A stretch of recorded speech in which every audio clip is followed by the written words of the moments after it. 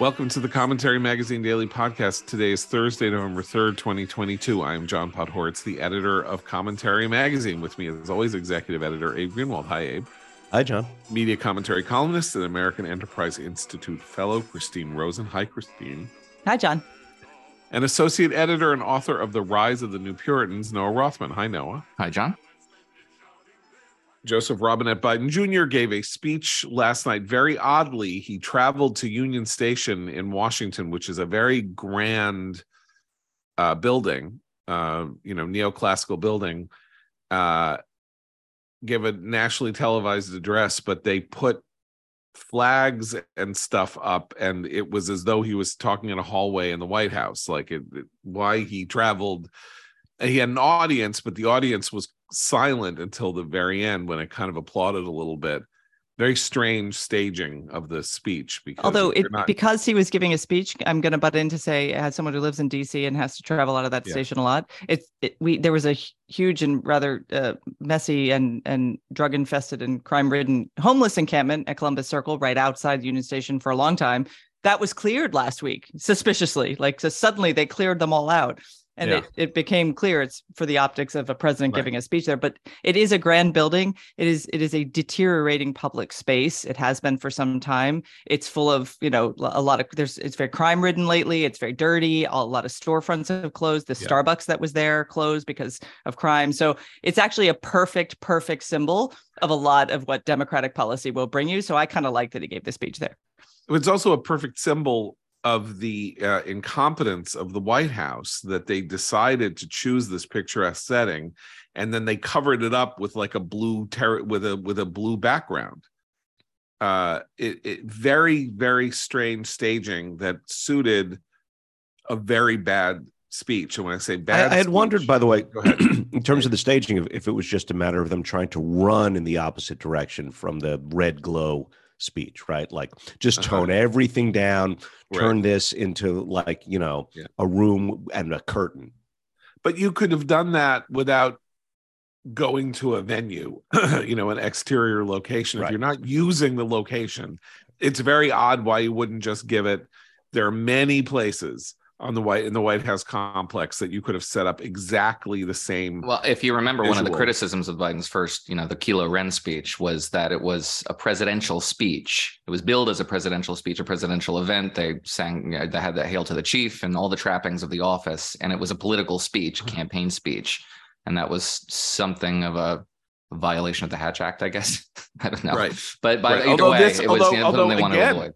Right. But again, this actually, I think it's fair to say this was not a campaign speech in its text or the way that it was the sort of the larger conception of it, though it was, of course, anything the president says is campaign related, particularly with the election coming. But as we'll talk about, it was more an excuse for something than it was an effort to kind of like change the dynamics of the coming election. Anyway, we're sort of circling around just the oddity of this, because if you needed to have something that wasn't red but was blue and wasn't like a presidential speech but was more, was whatever, you could have done it literally in a hallway of the West Wing, or you could have done it in the Roosevelt Room, moved the table out and put the same blue background there without cost. It's just, or that weird fake studio they have across the street that's supposed to, that weird surreal, with the fake windows that look out on a fake rose garden that they've been using. It's very strange.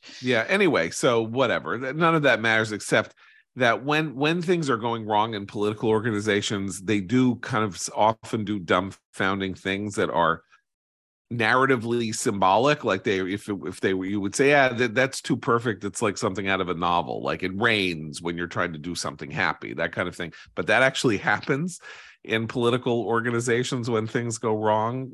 Sort of weird mistakes are made and blunders and incompetencies are shown. And I think that was on display last night in the staging of this event, including even just bringing up the weird fact of Union Station's decline and having sort of a secondary conversation about the urban decay that is being caused by blue state rule in DC, as evidenced by this magnificent station that was renovated and resuscitated in the late 1980s, early 1990s, and was like a a hopping center of fun and spirit for 10 or 15 years, and then just started to fall apart and nobody stopped it. Anyway, okay, so let's talk about the speech itself. Democracy is under threat, right? That was the theme. Democracy is under threat. Election deniers are running all over the place. No one's stopping them. Paul Pelosi was attacked with a hammer in his house, and he's a friend of Biden's. For all we know, Biden has never met Paul Pelosi. In fact, it's one of those things where they're very close. Yeah, okay. Well, show me like she's in Washington, he's in San Francisco. I don't know what so Biden's always claiming to be everybody's friend, but okay. So it doesn't matter. So Paul Pelosi's attacked. It's horrible. And it's Donald Trump's fault.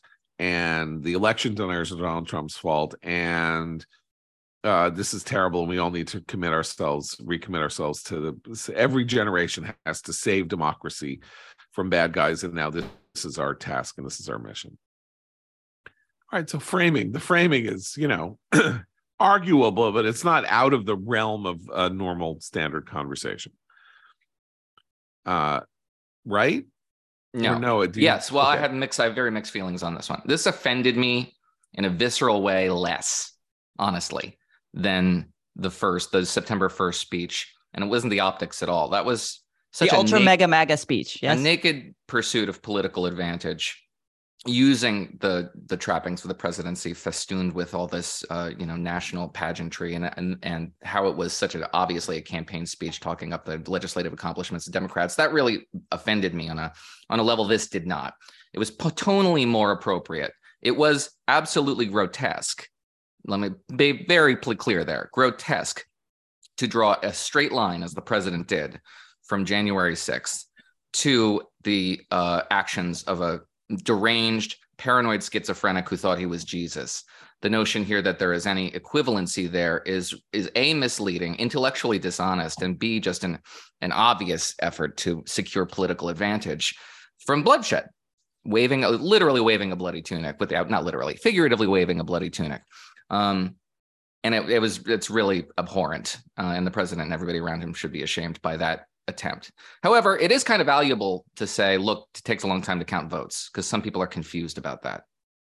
It is kind of valuable for the president to address the threats to democracy, because people really do care about the threats to democracy on both sides of the aisle. They mean different things about that, but it's not entirely outside the realm of the president to address that. It is the extent to which he's trying to secure political advantage from it that is obviously grotesque and atonal, because it's not what the president should be talking about right now from a political perspective. It's what he wants to talk about. The amount of John Meacham in that speech was really oleaginous. It's just kind of off-putting in a way that's hard for me to put my hands on it, but like just trying to appropriate for yourself the mystique of American democracy in a very partisan way. It cheapens it and cheapens the threat. And I don't think they know that's what they're doing, but that is what they're doing by making it partisan. Because he's so vague about it, like who are the threats to democracy? Who is orchestrating this campaign? And he can't put his finger on it because he can't really say, because it's not manifesting in 2022. He's saying, there's voter suppression. Voter suppression is really terrible. And also record numbers of people have voted. Okay. Wow. So can I just say something about the logic? Yeah, Abe, go ahead. I want to say something about the framing that Noah's talking about. I think Republicans could have held the speech and said, Speaker Pelosi's husband was attacked in his home by a maniac. This goes to show that the Democrats' approach to crime is a national disaster, an emergency. This coming election, do what's right, keep your home safe, secure your cities. And they would have been, it still would have been disgusting. They would have been on firmer moral and logical ground than Biden was last night in drawing this line connecting the attack on Paul Pelosi to January 6th. Isn't that Joe Biden's implicit message here, that the GOP is weaponizing schizophrenics and unleashing them on poor, unsuspecting elderly? And that's why the partisanship is the important point that Noah's making, and that, Abe, I think you're right too. This is this idea, and this is actually really disheartening as someone in the vast middle, which I think most Americans rest on this question of democracy and is it in peril. People are worried about the decline of trust in institutions, about the chaos. They didn't like January 6th. All of these things are true, but we are not, most of us, rabid partisans. So what that means is that when someone like the President of the United States makes the issue of democracy hyper-partisan, the same way the Democrats have made, say, the issue of disinformation hyper-partisan, people do one of two things. They become more radicalized and listen to the other side because they're like, that's ridiculous, because both sides are doing versions of this, or they tune out. And I think with this issue of democracy, and certainly with the issue of election denial, they have no standing. Abe's right. There's no moral ground for Democrats to say that they are the party that doesn't allow for election denialism, because we know they have. Okay. They did it with Hillary Clinton. They did it with Stacey Abrams. Okay, very important point. I want to read some quotes off to you guys. Surfaced last night of election denial. One quote from April 2nd, 2020, quote, "Reminder, Brian Kemp stole the gubernatorial election from Georgians and Stacey Abrams." Okay. December 17th, 2016. Stolen emails, stolen drone, stolen election. Welcome to the world of unprecedented Trump. Those two things, one said in 2016, one said in 2020, spoken by Karine Jean-Pierre, the current White House press secretary. Election denial in the presidential election in 2016, election denial of the gubernatorial election in 2018. She is the White House press secretary. Don't give us lectures about how this is a Republican problem. You cannot cite the single most important spokesman in the country. You cannot say that this is happening and is a problem only in one area when you have the most important spokesman in the country as a representative figure who then says, quote, yesterday, "Democracy is under assault and we cannot pretend otherwise. MAGA Republicans do not believe in the rule of law. They refuse to accept the results of elections and they fan the flames of political violence." This is the same person who 2 years ago said Brian Kemp stole the election from Georgia and Georgians.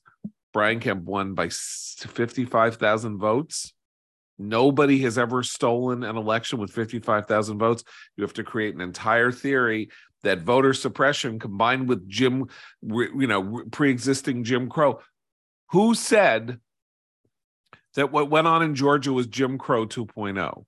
The President of the United States. Who said that he wasn't prepared to say the election was, this election, 2022, would be legitimate in the absence of the reforms that Democrats sought, which I think was a reference to H.R. 1, which never happened. So yeah, H.R. 1 was the voting rights bill that the patently Congress, unconstitutional nationalizing of elections and criminalizing of free speech, and only then would our elections be free and fair.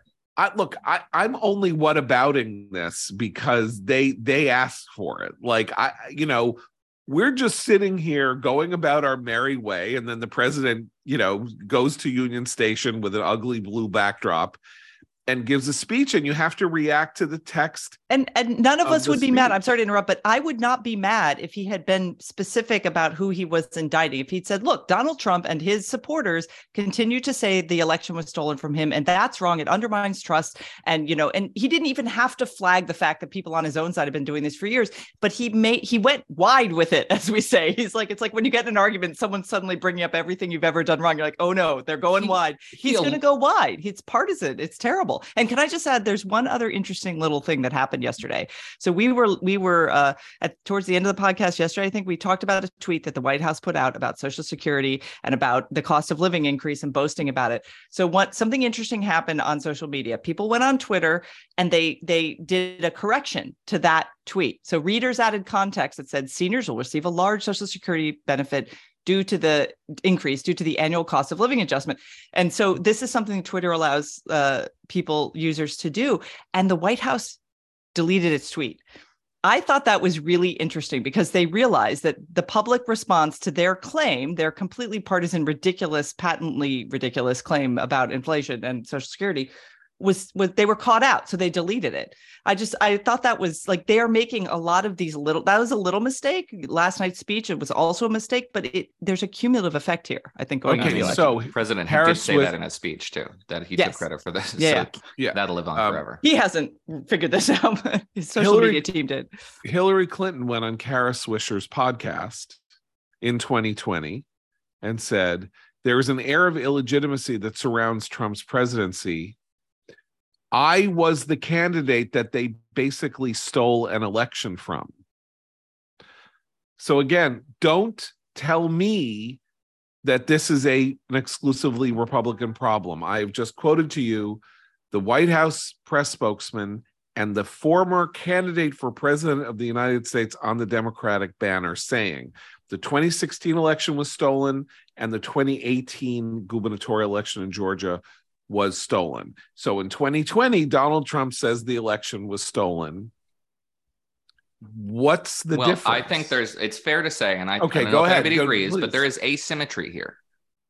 What we witnessed in December and January of 2020, 2021 was unprecedented, and it does not have a parallel on the Democratic Party side. And Joe Biden alluded, not directly, but should have been more specific, alluded to a candidate who's running for Secretary of State in Arizona, who is about as maniacal as you can get, a nefarious figure who does not seem inclined to certify election results that do not fall in the Republican direction.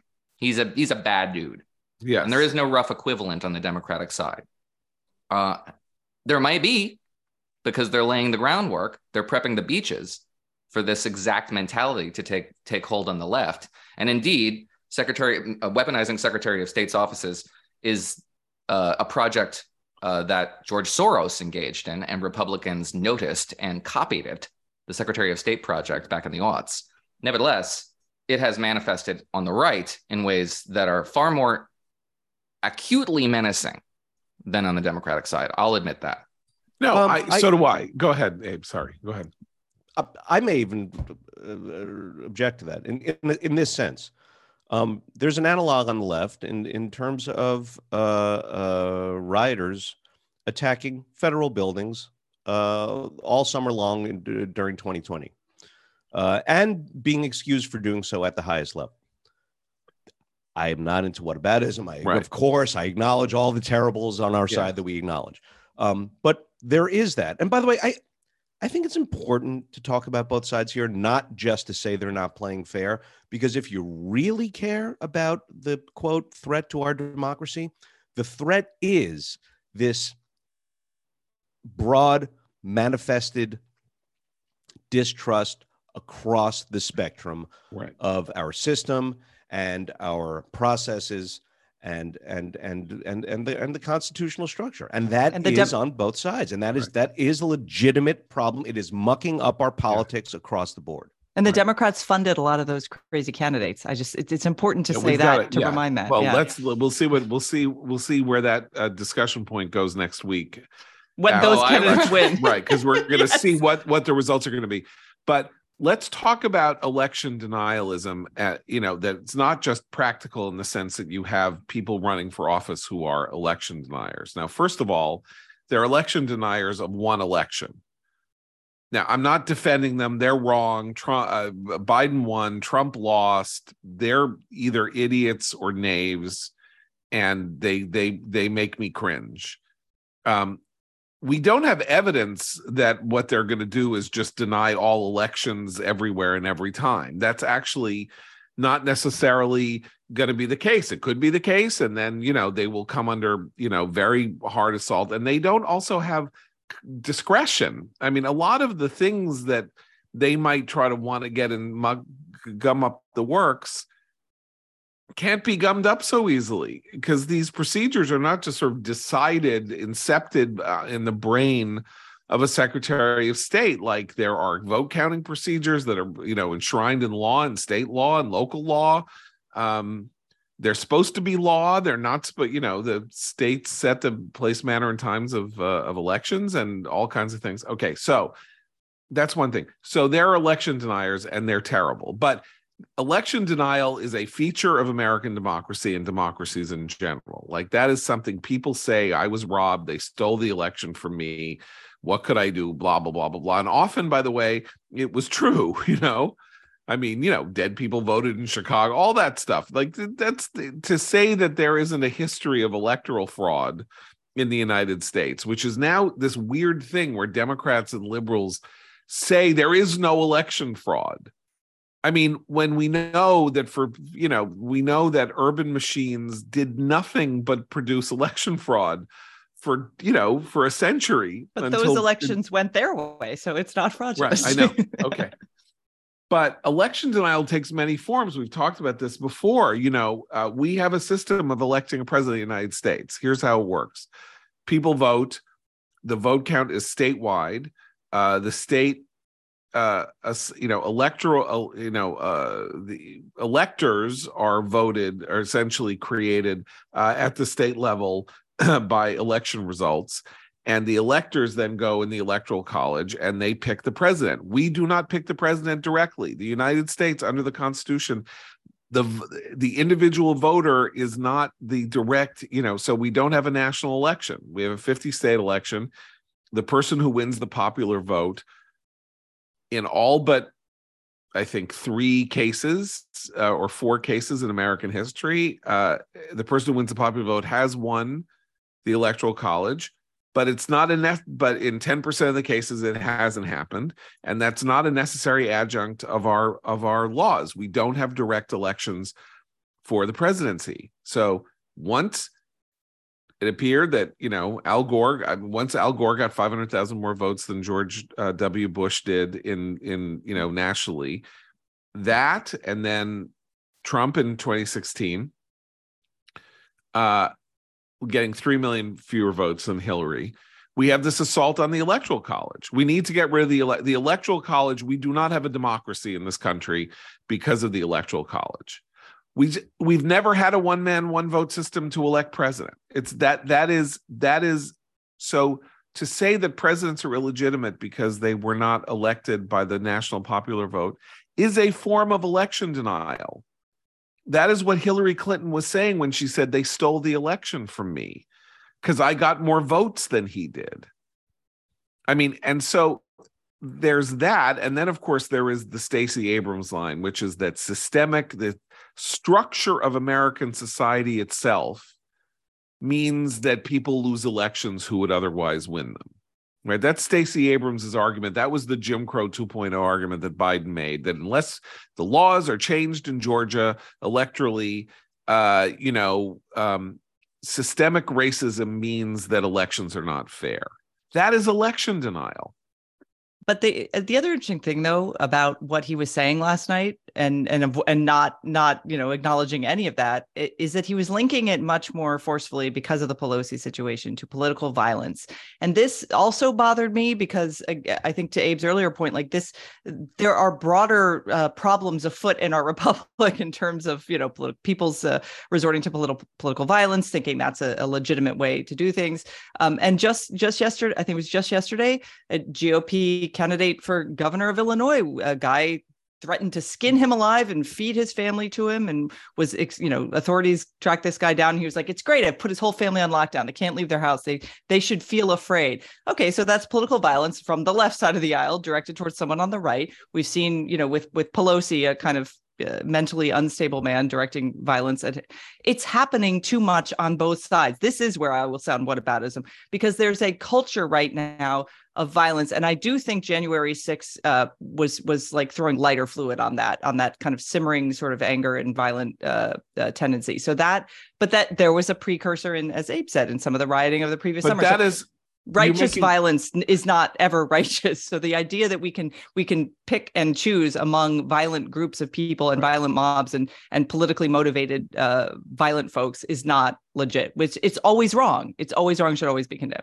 But listen, you're making an important point that I want to make explicit, which is that the rise in political violence in the United States predates January 6th okay, so there was, as I said last week, we lived through a period of political assassination. Kennedy, George Wallace, JFK, RFK, George Wallace, Gerald Ford, Ronald Reagan, every single, the two Kennedys were killed. Reagan was nearly killed. George Wallace was paralyzed, and Ford had 2 assassination attempts against him in 17 days. And the Reagan assassination accompanied, I don't know how long afterwards, a couple of weeks afterwards, by the near assassination of Pope John Paul II. For some reason, the assassination era came to an end. It stopped. Now the Secret Service got a lot better, all of that stuff, but the assassination period came to an end, and then it started to come back. Right, Gabby Giffords was shot by a schizophrenic. And then we had political violence start on the rise. And we have, in a column I have in the New York Post today, I say, Trump said, go beat up that protester at 2 different rallies, one in 2015, one in 2016. Right, he said, if you beat the hell out of them, knock the hell out of them, I'll pay for your trial. From the stage of his rally, right? So that was one thing. Noah wrote a piece for Commentary in 2017 about the political violence during the 2016 election, a lot of which was from the left, particularly around San Jose, California. And then we have, the shoot up of the congressional softball game, and there are other, and then now Paul Pelosi. What all these things have in common is political violence. What they do not have in common is election denial. They are not about election denial. They are about something diseased going on in our politics, of which election denial may form a part. But also, and again, like there was also Don Bolduc, who's running for yes. I think for the House in New Hampshire. He was the guy tried to take a swing at him as he was going into a debate this week. Yeah, Lee Zeldin was attacked. Lee Zeldin was attacked on a stage, was like Salman Rushdie with a pet. Yeah. No, I mean they didn't get to him, but they got to Salman Rushdie.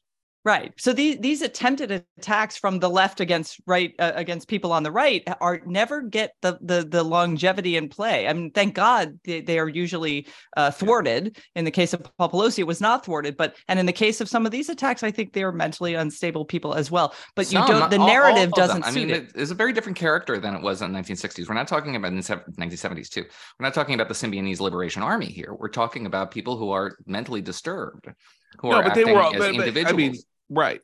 So we're not talking about a coherent political group as much as the Weather Underground had a manifesto, and they were sane, sober people. These are radicalized lone wolf type. But I didn't mention, by the way, John Lennon, which who was effectively assassinated. And that was, again, that was more in the kind of disordered thing, right? Because he was assassinated by a guy who was obsessed with Catcher in the Rye. And John Hinckley, it just evolved into individual mania rather than coherent acts of terroristic violence with a political objective in mind. Right.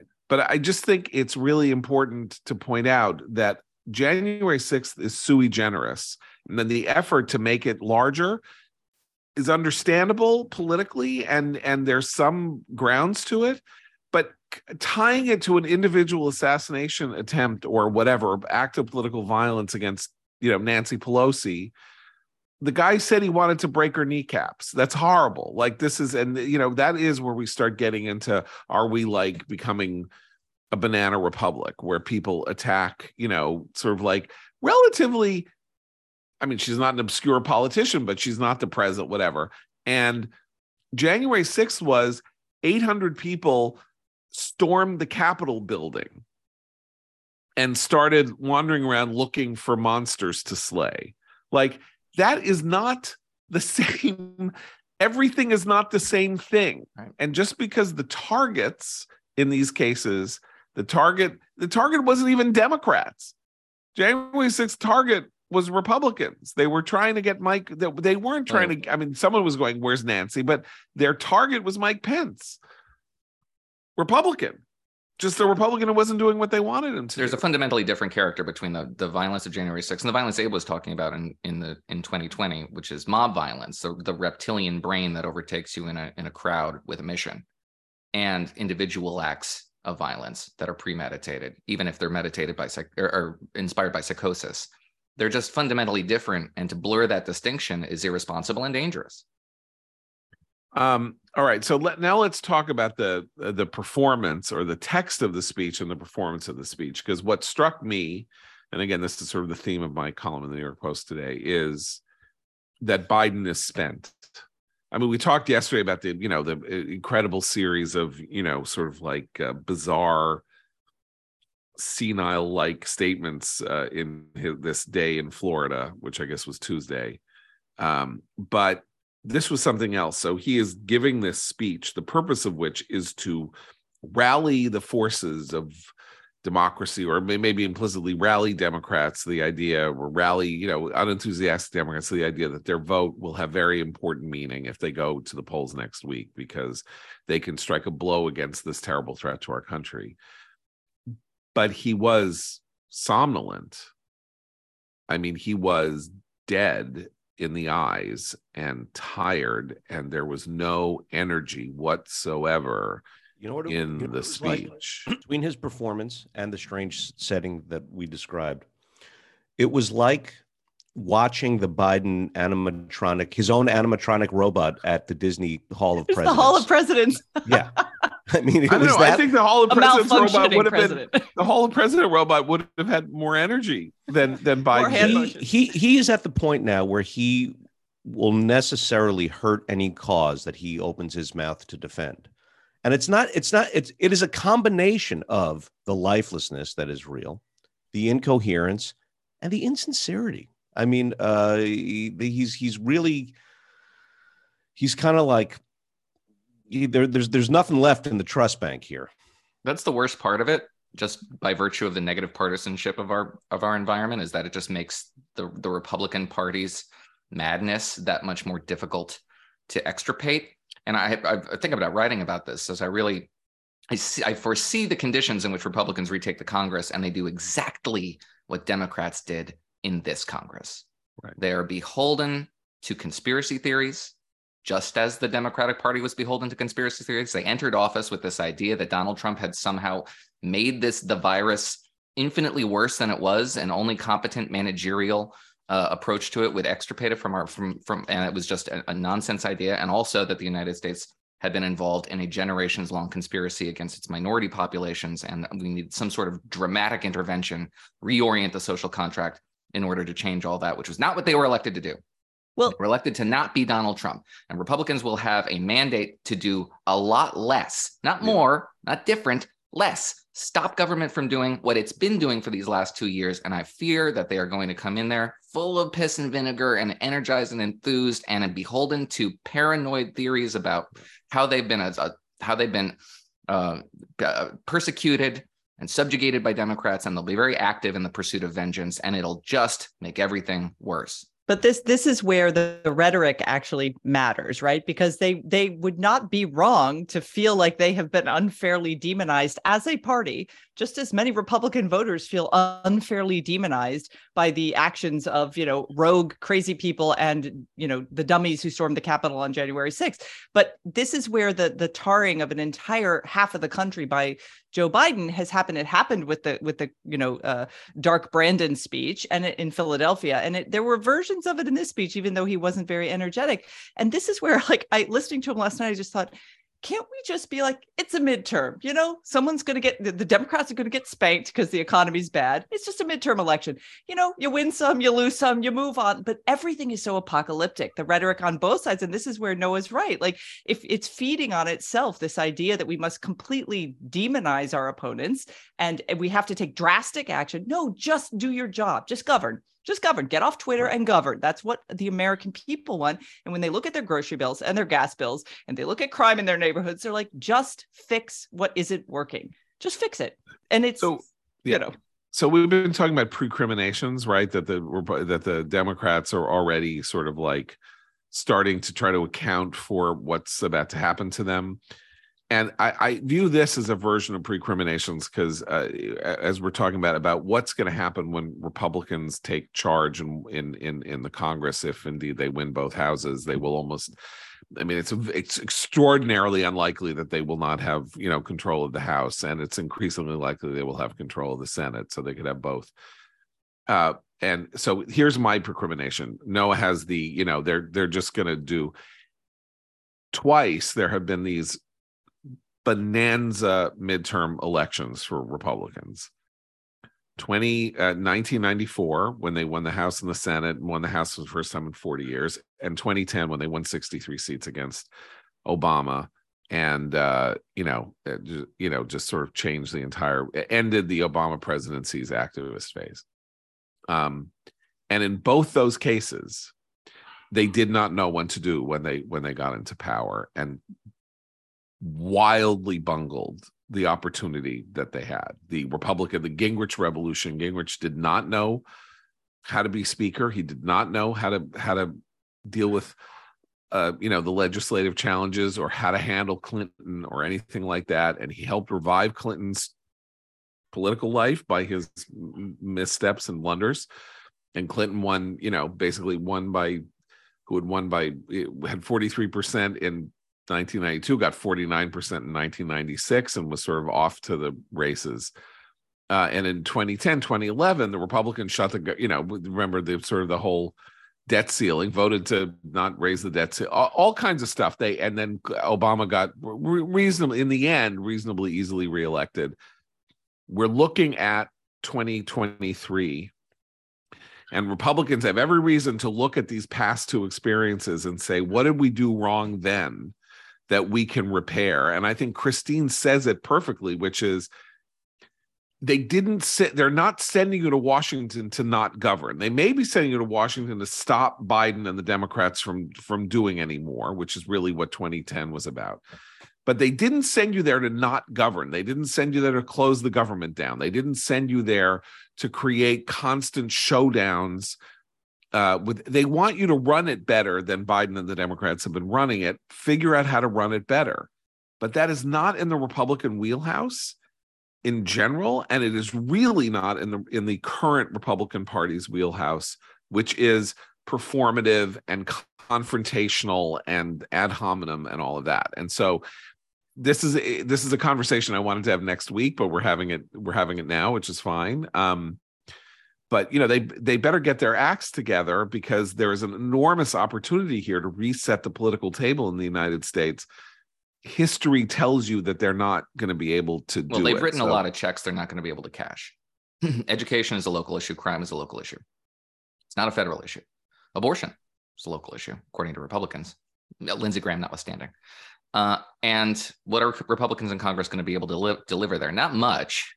They can dedicate funding, and they can not dedicate funding. They could tether funding to certain conditions, which I don't think would be a terrible idea in certain cases. But that's about it.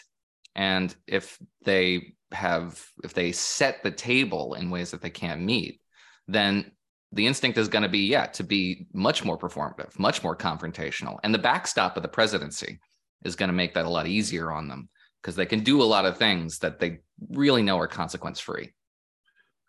Well, we'll see. I mean, it's all kinds, as I say, a lot of this was taking advantage or, using opportunities. 2011 followed the exact pattern of 1995. Gingrich shut the government down and effectively destroyed, the Republican advantage in the United States. Because it turned out, and by the way, I was as guilty of this as anyone. A lot of people on the right at the time were excited by it's like people hate government. They're going to see they can do without it. They finally, someone is going to do something about runaway government. It was the dumbest thing I ever thought. It was the dumbest thing that people on the right ever thought. The difference between me and them is that they then, the minute that the debt ceiling stuff started happening in 2011, and the government shut down, sort of like, anyway, that kind of talk. Like, I was like, don't do it. Like, what are you, crazy? Like, we ran this play and, got sacked for a 30-yard loss. Don't run the play now. And they did anyway. And so the question is, what's the likelier, given human nature and what we see, is it likely that they're going to go, we're not going to, Kevin McCarthy's going to sit there and go, we are not going to do that. We looked twice already and we're not doing it again. And I'm going to show you how we're going to do it. Or is it like, yeah, we're not going to just write Biden a blank check on Ukraine, That's what it is. Yeah, right. We're not just going to write him a blank. And that's fine, by the way. They will have oversight responsibilities. So you write in the framing of how you pass future support for you, whatever you want to do, you provide greater levels and greater degrees of oversight. That's fine. That's what the House is supposed to do. It is the spending arm of the government. So, but they're going to do more than that, I think. Anyway, but I want to get back. One thing I wanted to mention is that I was listening to a very fun podcast, Hacks on Tap. That's Mike Murphy, David Axelrod, and Robert Gibbs have this, bipartisan podcast, political professionals talking about what's going on. And they played a clip from Barack Obama appearing in Michigan on behalf of Gretchen Whitmer and the candidacies in Michigan. The whole thing was like, all right, well, Obama went out, they sent Obama out to rally the troops, because who better? And the first thing I thought, which no one said, because of course Gibbs and Axelrod are Obama people and worked in the Obama White House, is Obama was a disastrous figure in the two midterm elections over which he presided as president, 2010 and 2014. They lost 63 seats in the House in 2010, and they lost 9 seats in the Senate in 2014. He was a net negative. He was a genius at getting himself elected, and he was a disaster for anybody else, as Noah and I detailed in the piece we wrote after 2016. Nearly 1,100 federal, state, and local offices held by Democrats in 2028 were held by Republicans by 2017. That was Obama's legacy. So, boy, this is the best. Oh, and by the way, look around now. Yeah, nobody it's even worse. They would love to jettison Joe Biden into space if they could. Right. And who's coming up behind him? No one. Right. So, but the thing is, so they sent Obama out. So Obama has this terrible record. And then Obama says, they're talking about elections. He goes into that weird thing where he starts sounding like he's, I don't know, not a kid from Hawaii, let's just say, which is what he is. But he starts in this kind of sing. Just call it an adopted cadence of speech. Yes. So, right. So, and, it's like they're talking about elections now. They're talking about, impeaching Joe Biden. They're going to impeach Joe Biden. They don't even know what for. What are they going to do it for? Hey, Michigan, how does that help you? And I thought two things. Number one, you don't want to ask what's helping people right now, because that's a bad message for Democrats to be carrying around, saying vote for somebody who can help you, because that's what this election is about. Biden and the Democrats have been in charge, and everything is worse. Well, and just to interrupt, that's exactly why they're doing the democracy message. I think they thought, because you heard early on in this election cycle, a lot of sort of high up Democrats saying things like, well, what's the Republicans' plan? Yeah, I mean, they would sort of tacitly acknowledge inflation, gas prices, all this stuff, crime. Okay, but do the Republicans even have a plan? And that's not, you've said this many times, John, but it's true. That's not how voters think. Voters think, these are the guys in charge. This is the mess we're in. I'm going to vote for the other guy or the other gal. And that is where I think they saw that message had no traction. So it now has to become, the 30,000 foot, all of democracy is in peril messaging. Well, can we engage in some baseless speculation around that? Because Jonathan Martin had a very interesting observation there. Jonathan Martin, New York Times reporter, said, everybody around, increasing revolt among Democrats on camera, not just Bernie Sanders, but others who are saying, where's the economic message from this White House? And John Martin says, well, it's not that they don't have one. It's that this is what Biden wants to talk about. Biden wants to do the 30,000 foot perspective. He wants to be this sage on the mountaintop, delivering the Constitution on tablets down to you and being this wizened figure above it all. that's what he likes to do. And no, he wants to be a wise figure. He wants. No, it's like you go to the Oracle, and the Oracle is like, Grandpa Simpson. You're like, what's wrong? I don't know if that's true or not, but I mean, maybe it's as good it's as good a theory as any. Because otherwise, this doesn't make a whole ton of sense politically. So this also raises an interesting point about what's going to happen next week. So if we do go to baseless speculation about next week, there's an interesting piece at 5:38 this morning. Nathaniel Rakich, their sort of like lead political analyst, not that Nate Silver isn't their lead political analyst. He says, look, Republicans are one conventional polling error away from a massive landslide. Now, he also then says they're also a simple polling error away from, being destroyed. But I don't think that's going to happen. By which he means if you look at previous elections and you look at the order of battle, in previous elections, particularly midterm elections, the final polling numbers tend to understate Republican support by about 3 points, pretty much across the board. That's generic ballot, this, that, the other thing. If you go to Real Clear Politics and you look at sort of the final polling average versus the result, it's kind of dazzling. And of course, we had this massive polling error in 2020 that people somehow seem to forget, which is that the last Washington Post poll had Biden winning by 17 in Wisconsin, which he won by less than a point. That kind of thing. So the system, the polling error would be just sort of like, okay, polls overstate Democratic support, and so Republicans are now in advantaged positions in all sorts of places. They're probably going to blow it out. There was a nearly 4-point error across the board in generic ballot in 2020. I'd forgotten that too. Yeah, because Republicans picked up 14 seats. Right. Okay. So we have this weird phenomenon where people there isn't quite enough despair among Democrats because they're holding out hope, which is fine. It's about life, But when I say I think there isn't enough despair, I think it's a systematic problem for them, which is, I guess we've talked about this, but we haven't quite framed it this way. The media make it so that Democrats don't know when the things that they're doing are taking a turn against them, because the media protect them.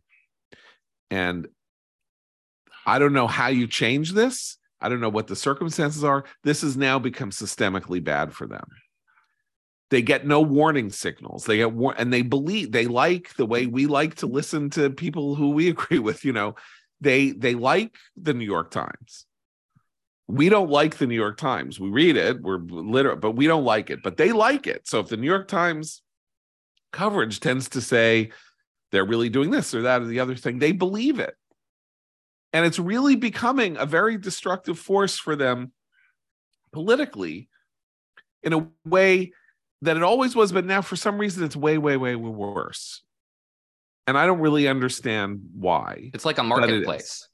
When you distort the marketplace, you don't get the proper signals from prices that tell you exactly what people want and what they're willing to pay for and where shortages are and where supplies need to.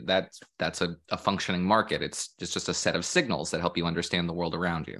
Right. But look, it's a marketplace and they want to distort it. That's what HR 1 was about.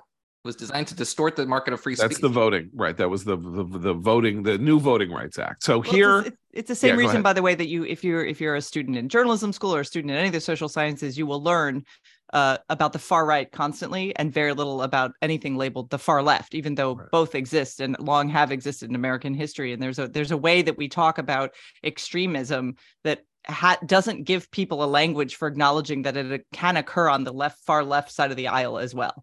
Okay, so we've spent a year talking about inflation and all of that. Okay, so Kristen Soltis Anderson put up a fantastic image that it's very simple. Like it's not, we've alluded to this, but I mean, it's so stark. If you look at it, it's her tweet. You can search for it on Twitter, or you can just do this, which is look at Biden's, the graph of Biden's approval rating as president.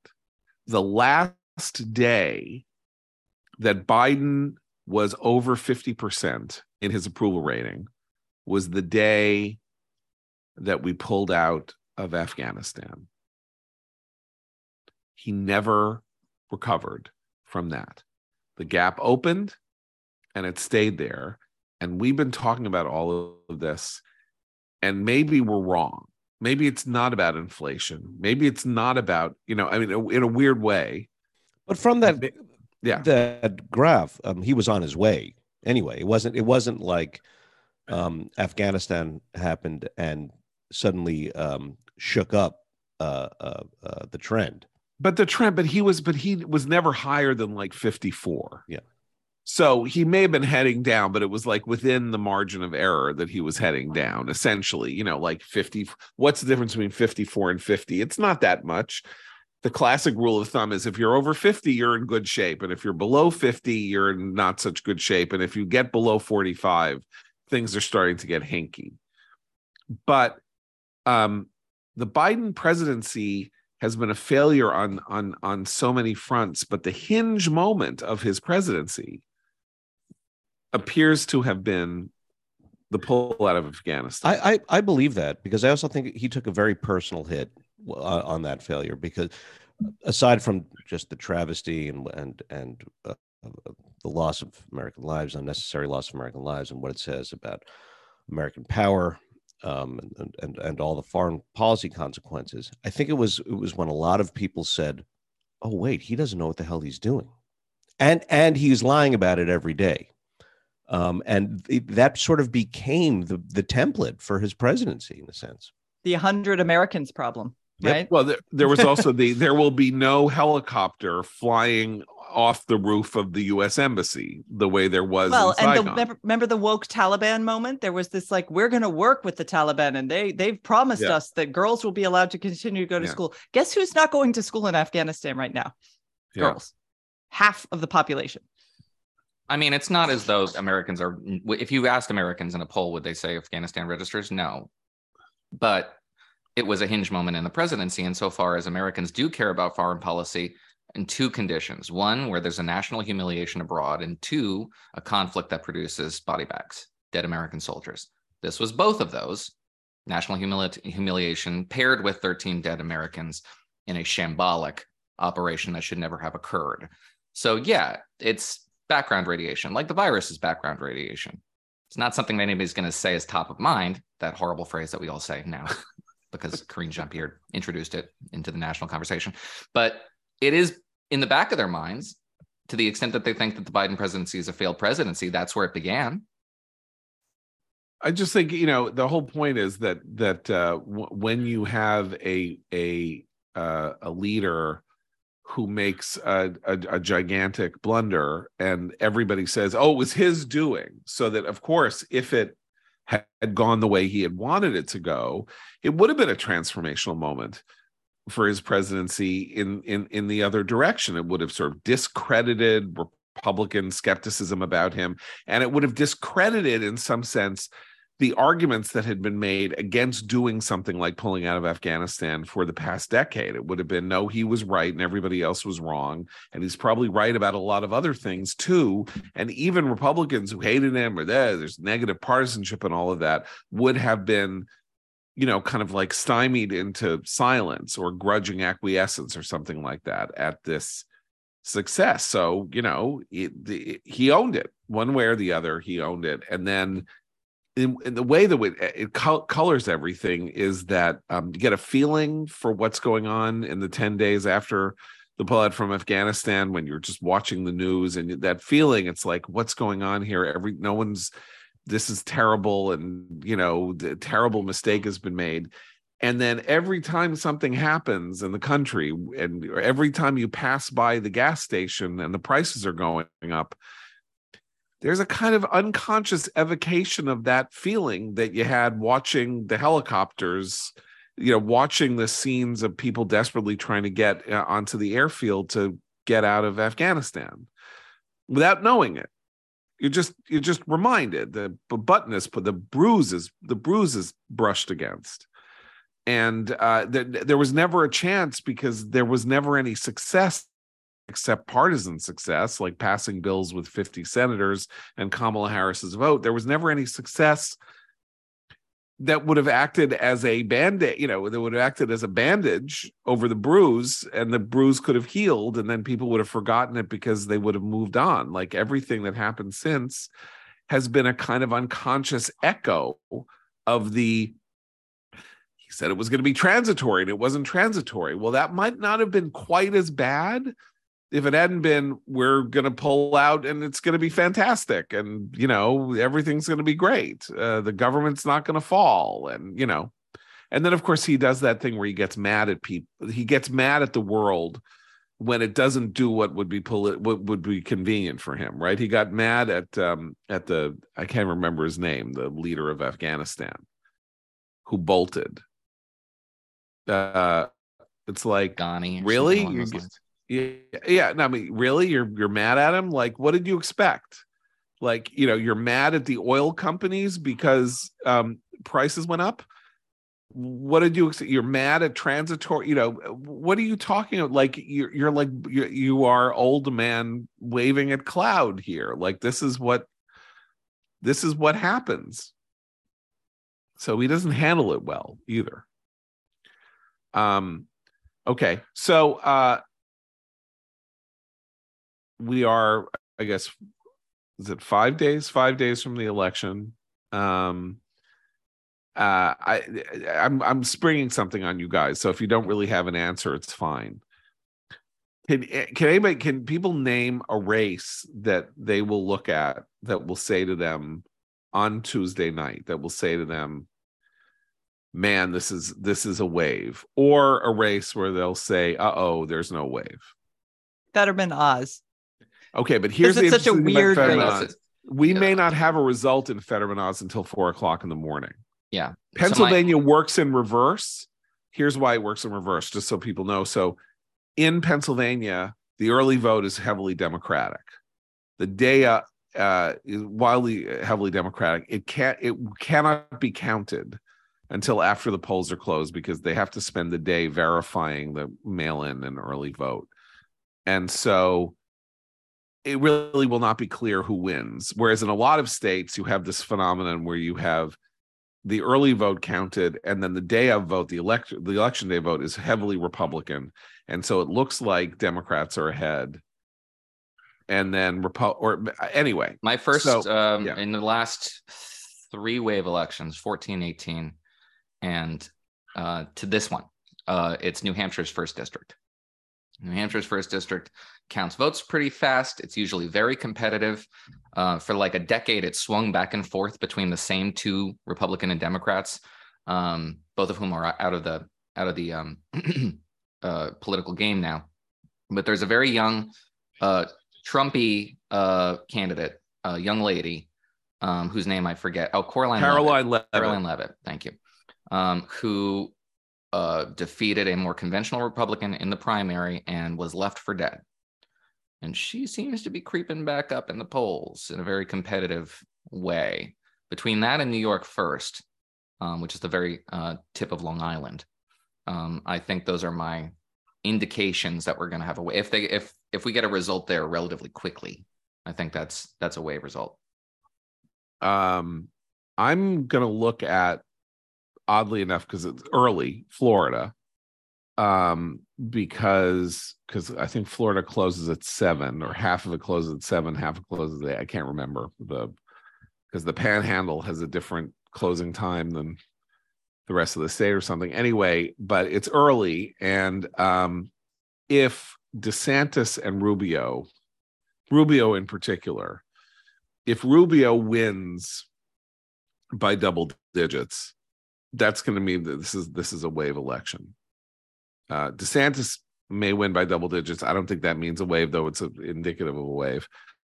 But if Rubio wins by double digits, I think we're in a wave situation, because it will mean Democrats will have been depressed and Republicans will have been energized simultaneously, and that will be reflective not only there but in all kinds of other places. And then also talking about New Hampshire, if Bolduc, the Republican candidate, who is a terrible candidate, by the way. I mean, I watched he had a debate the other, Christy mentioned he had a debate, I think, last night, but I mean, they had one last week. And I mean, he was awful.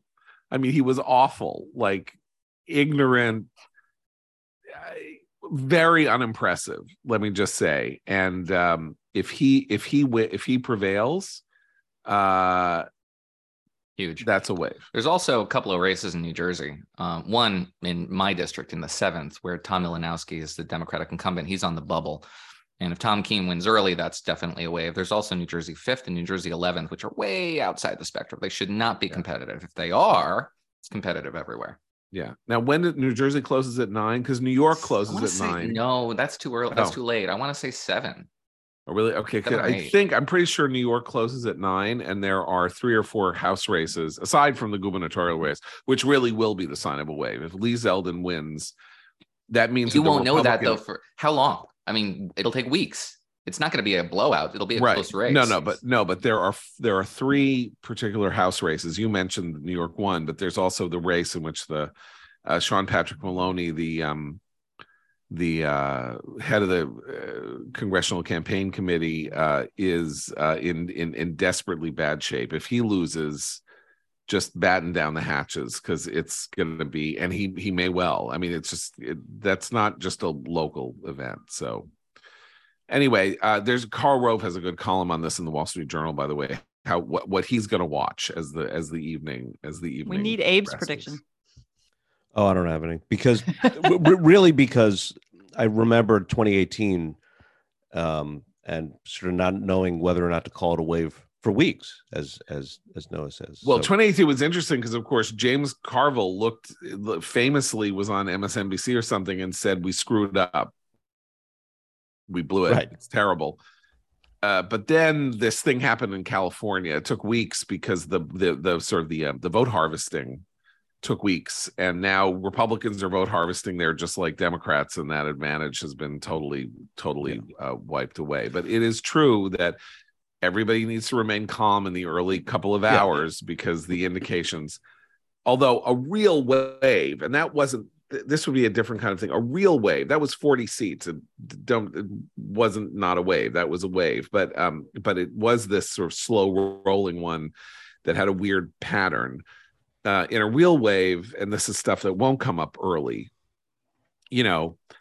Tiffany Smiley might win in the Senate race in Washington. Joe O'Dea might win in the Colorado Senate race. That's where it's really a wave. That's where the Republicans in the Senate get to 54, 55, if there is a total Democratic meltdown. But that we won't know until, after midnight or something. Okay, I have to sneeze. Sorry, I only said that because I was hoping I could get this out before I sneezed, and now I could do it longer. But we will be back tomorrow with special guest Jamie Kirchick. So for Abe, Christina, no, I'm John Podhoretz. Keep the candle burning.